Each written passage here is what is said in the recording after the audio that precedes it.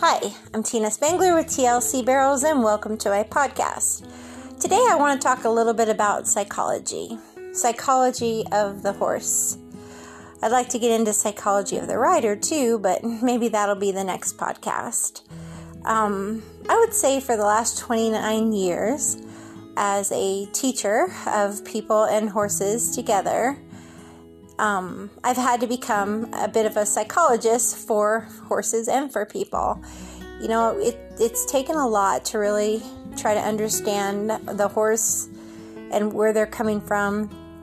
And that's what I want this podcast to be about, understanding the horse's point of view and maybe, their lack of education with people or the trauma they've been through or maybe the pressure they get put under, the human calendars, and maybe why they shut down and get bad habits. And I'd like us to think of the horse and come to them from a non-judgmental way, but maybe with more compassion and more empathy. And then we can get into people on the next one. But understanding horses and how they think and how they learn has been a big part of my life. And I started TLC with the goal of helping one horse and rider be the best team they can be, and the ride with heart concept or motto of putting the horse before the competition. There were certain principles that I always believed and rules that I felt like you had to have, from the stuff that I would see at barrel races that I didn't like. And I always felt like the rules had to be, I couldn't get hurt, they couldn't get hurt, and they needed to be more calm and relaxed when I was finished working with them. Not tired, not wore out, but calm and relaxed, where I knew that they had learned something and processed it well, and we ended on a good note. Those were the rules I stuck by. And then the next important thing was to me is how the horse thinks. I had to really think about why a horse runs when they're scared. They sometimes run from things, or they run from people, they run from animals. They do that because that's how they would protect themselves in the wild, and they definitely feel that way instinctively. So I also think about how a horse is in a herd, how they're a community animal and they work off pecking order.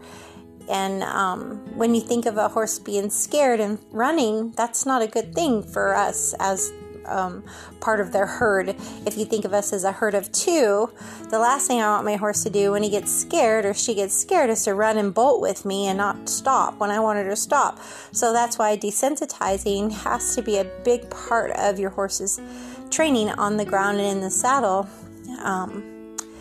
There's certain things that I have to have in my training, and I feel like that is trust, respect, communication of cues, and all of that is super important, but understanding the horse has to come even before that. So a horse is also a lazy animal. They actually like to just graze and rest a while, or go get something to drink and rest some more and graze some more. Anybody who's watched their horse for a day knows that they don't always run around and play and get into mischief. That's just maybe a few minutes of their day. So we can think about that when we're working with our horses.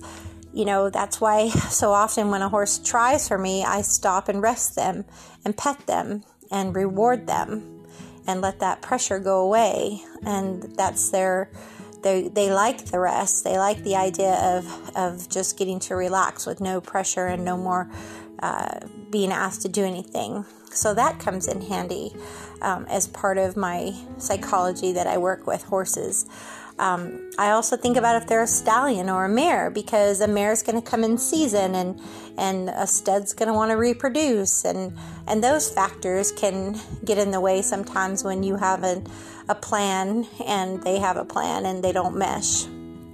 So some examples of that, examples of how horses can be, and we've all dealt with this, like let's say you're riding in the arena and they always walk faster back towards the horse trailer or towards the gate, or they kind of drift back towards the herd or towards the gate, or want to walk faster back on the trail ride back to the trailer or to the barn. So we've all done that, or go out to catch them in the pasture, and they don't always just let you catch them. You have to mirror them left and right a few times until you can ease up in there and get them, because they're like, well, I don't really want to go to work today. So how serious are they about catching me? And, we've all been in that situation before. We've been in situations where they get scared and they jump or bolt or jump over you or through you, or pull your arm out of the socket on the lead rope. We've been in a situation where sometimes they're just super playful on a cold day and want to buck and rear, and we better do some groundwork before we get on. So, we've all seen some of the natural things that horses are. And so often in my podcast, I talk about training horses, and I talk about dry work and drills and foundations and blah, blah, blah, blah, blah. But I don't think you can actually work with a horse if you don't think about how a human thinks and how a horse thinks. A horse does run for safety. We need to teach them to spook in place. We need to teach them that we are a herd of two, and that we're the alpha, we're the boss mare, or, the head of the herd, and they're safe and secure and they can trust in us, and that we're going to respect them and not be an unfair leader of the herd. And it's our job to teach them, when they're scared, to override their natural instinct to run, but to stay put and to handle it because we've asked them to. It's just a really important thing, because they feel safer in numbers, and our herd is only going to be a herd of two. So if you've ever been on a trail ride with multiple horses and you get left behind on a green one, sometimes they get real upset about that. They want to be up in the pack, or, even some want to be the leader. So we've all felt that before on a horse. It's just part of how they feel secure in the herd, knowing their position. And some are happy to be first, some are happy to be second, but some are going to try their position for a placement in the herd in a different place. Some are very much the last on the pecking order. We've seen that when you have horses that are together in a pasture at feeding time, or even how they go to the drink water, or anything where they go and walk around and graze on the property, who's leading the direction of the herd. So we can use some of these things to our advantage as a human when we're working with them. We can do rest and praise. We can do pressure and release. We can do spook in place for desensitizing. We can do, I just came in from working horses, and the pollen is way up and my allergies are way up with it. Allergies and asthma are not a good combination in the spring in Florida. So anyways,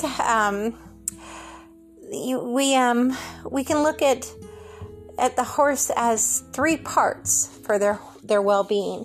And we really have to consider every single part of that horse for their well-being. The physical is very important. Can they even do what we ask them to do? Rocky's a wonderful example of that.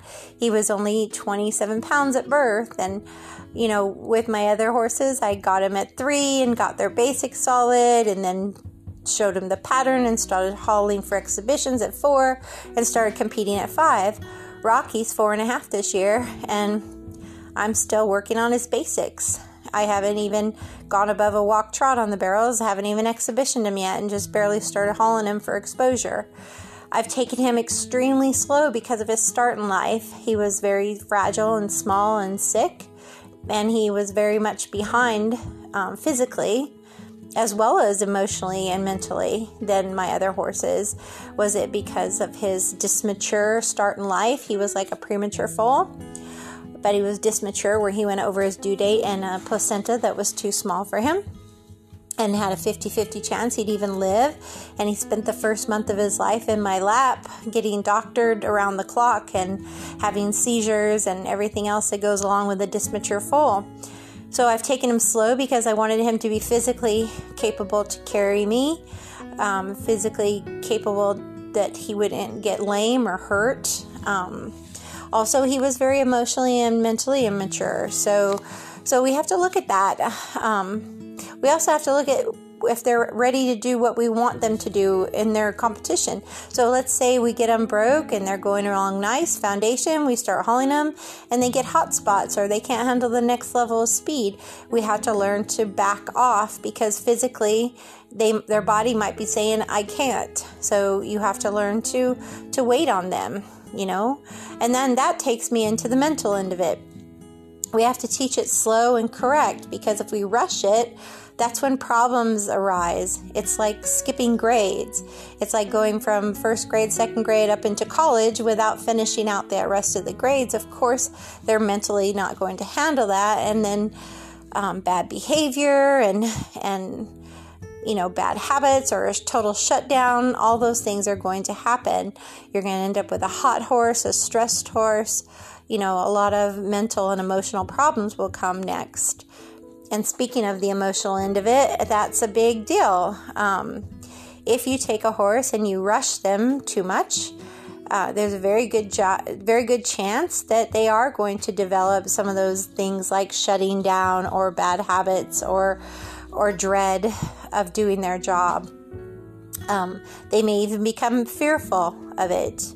So that's why you have to desensitize them slowly and condition them slowly in your backyard, hauling them to short distances and easy light exposure, and then slowly exhibitioning. And, that's why we go through a process of practice pins and then jackpots and then maybe super shows or open rodeos, maybe slack before performance. There's this whole steps that we go through so that we keep their mental and emotional well-being solid. We don't speed up before they're ready. Those are all important things. We teach them to emotionally, this is extremely important with barrel horses, but it's important with any horse. We teach them how to deal with their emotions by going faster and then going slower. They have to transition not only physically, but mentally and emotionally. They have to be able to calm down after fast work and not stay up and hot completely. Other things can happen, like getting buddy sour. And if you have a horse that gets buddy sour, maybe it is that mare that's coming in season and wants to be back with the herd and can't focus on you. That horse is going to need more focus on cues and communication of cues than ever. And you may have to have that relationship start on the ground through having them going left, right, forward, backwards, yield the front end, yield the back end, head down, head left, head right. Just so much that you would do on the ground and then apply it into the saddle so that your horse is so focused on a cue that now they're not so focused on being buddy sour. So those are 3 really important things to think about. If someone asked me today if I was a trainer, I would say, no, I'm a teacher. And the reason why I would say that is because I feel like there's 3 ways to go at a horse, and everybody does it differently. And I really think and we'll get into that a different day. But I think there's 3 ways to go to a horse. Some people do it very passively, maybe spoil them with treats and pet them, and maybe, if you want to do it today, pretty boy, or if you want to smell every rock in the field, okay. And then there's the really aggressive trainer who goes out there with their agenda and forces everything. It's their calendar, maybe their intimidation training or exhaustion training. Maybe they'll, starve them or pressure them with no reward. Those kind of trainers. And then I feel like there's that one in the middle, that assertive one, but they're more like that teacher or that parent who has boundaries and rules. I feel like a teacher is that person who is more understanding and is in it for the right reason to nourish and develop and coming to them from a place of love. That teacher wants to communicate with them so that they understand what's being asked of them. That teacher develops a lesson plan so the student knows what to expect. The teacher also knows that a student is not always an A student. Sometimes they might be a C student, but it doesn't define them. It just means that maybe the teacher needs to teach better or explain it in a way that the student can then become an A student. And not every student can be an A student all the time. Some are going to be B, C, maybe even a D or an F some days. So A teacher looks at it from a foundation point and wants to build from that foundation. A teacher knows that 2 plus 2 has to always be 4. It can't be inconsistent and be a 3 one day and a 5 the next day. You have to be consistent. A teacher versus a trainer goes off the horse's calendar, not the human's calendar. It's kind of like a teacher wants to have people come over for lessons or wants to have clinics because they want them to understand how they're working with that horse, versus a trainer who maybe wouldn't want you to come watch. And to me, that's a really big red flag, because what are they doing that they don't want you to see? Are they really doing some of the things I mentioned and that are way too aggressive? And why are they doing it that way? Why do they have no compassion or empathy? Why are they so judgmental and hard on this horse? Why are they not trying to understand where this horse is coming from? Maybe the horse is coming from a place of trauma or a lack of education or overpressured at some point, or maybe even pain. So those are all things that people, as a teacher, would look at, and maybe as a trainer with their own agenda would not, if the horse wasn't being put first. So I feel like I tell my group to have a goal for each week, but I don't think you can have a goal if you don't have a plan, because I feel like you will fail. So if I say, okay, guys, set a goal, and then they're like, okay, I want to do this by Friday. Well, that's lovely, but you're probably going to fail if you don't have a starting point. So how would you get a starting point? The first thing you want to do is think of something that you can do with your horse that is 100% every single time you do it.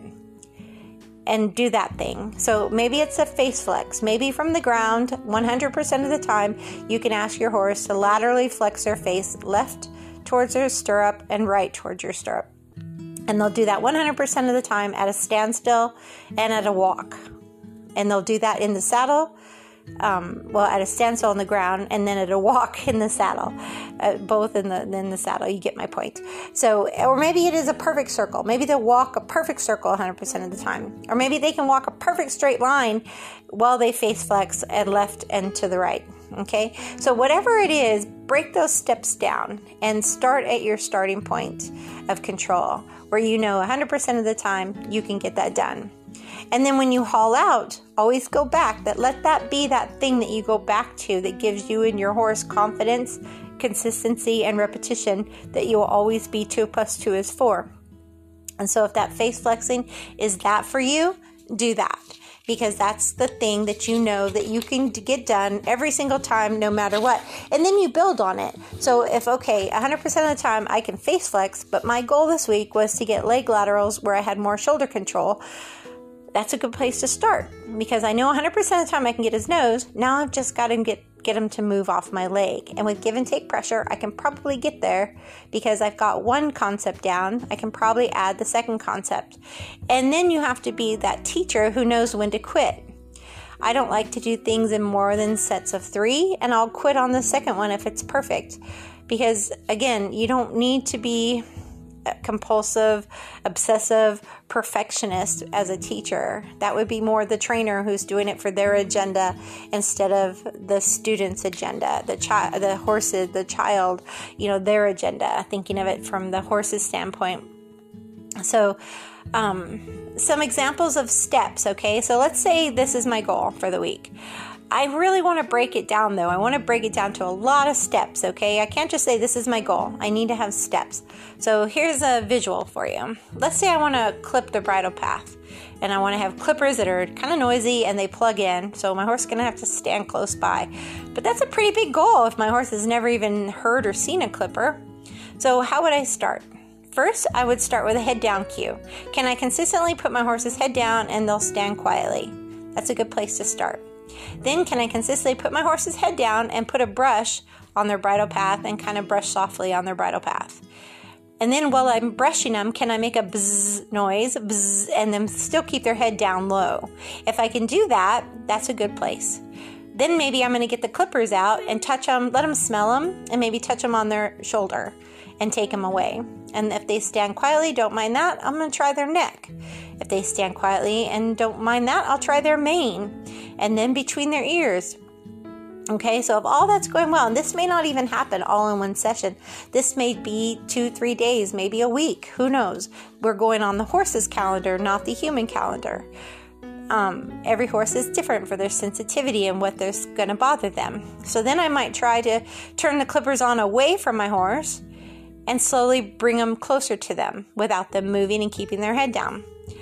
And then I might get it where they can smell the clippers on and then take them away and then touch their shoulder and then their mane and then their neck and then their mane and then between their ears again with the head down. But again, this may not happen all in one day. It may take a week. It may take a month. I don't know.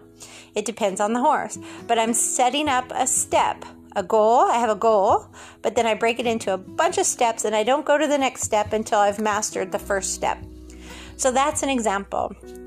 Each time they give me a good answer, I quit. I take the pressure away. If they start to mess up, I try to keep a little pressure on until they start to stand and maybe keep the head down, and then I take the pressure away. So if I think they're going to move in a second, in 3/4 of a second, I pull the pressure away. Okay, so I have to be more proactive than reactive because I need 2 + 2 to be 4. So these are all things that you have to think about when you're training horses. And this is simple, what I'm talking about, clipping their bridle path. But this also leads to having a 1D barrel horse because everything is a process. Everything is education. Everything is a step to get to a goal and then to a bigger goal, to a bigger goal, to a faster goal. It all has to happen with repetition, calmness, understanding, consistency, and then you add more speed and mental and emotional control. And that's just the process that you have to go through. And this is psychology of working with horses. So now another example of that would be, to apply it to putting the bit on, or maybe the first time you saddle them, or lunge them for the first time, or ride them for the first time, or face flex, one rein stops. All of these things you can apply and say, okay, once it's perfect at a standstill, I'll do it at a walk. Once it's perfect at a jog, I'll do it at a trot. When it's perfect at if you're doing barrel racing, if you're teaching them the barrels, once it's perfect at a post-trot sit jog, I'll do a lope to the barrel trot around on the, correct lead, slope out again. Maybe once they're ready for that, I'll do a high lope to and slow lope around and high lope out and hope they change their leads on cue and all that. So again, it's a process, and you don't add speed until each one is correct and perfect. You don't want to move on until it's correct to the same rider cues and it's perfect at the current speed. It'd be no different in competition. If you're perfect at the 4D and you want to start adding speed and get into the 3D, or you've been pretty solid 3D and you think you're ready to start adding a little bit more for the 2D. And all of that comes from communication of cues. It comes from trust. It comes from respect. Trust in the sense that you're not going to let them down. You're not going to ask for more than they can handle. Respect coming from a place of love, that you're not going to put them in a situation where you're going to ask too much and work them when they're in pain or mentally fried or emotionally a mess. And you're going to respect and love that horse and come to it from that place, a place of wanting to teach them, to have a solid lesson plan, to end on a quiet, calmer note where nobody gets hurt and you're licking and chewing and exhaling and a happy horse at the end. So that trust becomes a big part of desensitizing and understanding the lesson and understanding the new speed. The respect is absolutely a big part of your communication, and understanding the individual and what's the best way to communicate with that individual, because they're all unique and different. And that's a really important thing, that you cannot treat them all the same. You can't treat a sensitive horse like a laid back horse. You can't treat a lazy horse like a free running horse. They all have to be treated differently. A bendy horse and a stiff horse, a rollback or a 4-wheel drive, they're all unique. They all learn at different speeds and you can't compare them. Boy, girl, size, shape, everything's different. And how they move and your positioning of them, all of that's going to vary from horse to horse. So you must respect their individuality. The communication of cues is extremely important. you need to come to it with a place of one thing, one step, and make sure that's 100% before you go to step 2, and so on. And finally, remember why you do this. Remember that you are there because you love horses. You love horses, and that's why you're listening to this podcast. That's why you have a horse in your backyard, or you board your horse, or you own a horse. Because you love horses. It's not just the commodity. It's not just the competition. You care about your horse. And so think of it from that standpoint, and you will never go wrong with your horse. Maybe you don't always know what to do. So that's where I come in as a coach. But that's important, even that you're out there helping yourself by getting someone to help you have a better relationship with your horse. So trust your gut instinct on that too. If you're with that trainer who's super aggressive, don't stay. If you're with the one that's too passive, maybe that's not the right fit for you either. Find that middle ground, because remember, horse psychology is a big deal. I mean, humans, a lot of times the way that a human comes to train a horse, we border on why we do things, of the passive, the assertive, and aggressive, sometimes based on our own past, our own education, our own experience with people, or losses, or trauma of our own. So we have to decide, are we a perfectionist? Or why are we so competitive? Why am I never not satisfied? I don't know who you are or what makes you tick, but I truly believe you have to understand why you do what you do. Because if you don't understand what you do, it's going to be hard to understand the horse that shuts down, or the horse that has bad habits, or the horse that gets overpressured. And I think... allergies. I think if you come to a horse from that point, the place of being more compassionate and understanding of your horse, you'll have a lot more empathy and forgiveness for what they've been through in their life, and maybe the misunderstandings that they've had. So, like I said, the next podcast, I'm going to talk a little bit more about where the human comes into this from, and their perspective on things. But I just hope that gave you something to think about as far as your horse, and maybe why they struggle sometimes, and maybe gave you some ideas of things to do to help them more physically, mentally, and emotionally become a happy horse, and help you and your horse become a better team. So thank you again for tuning in, and as always, ride with heart.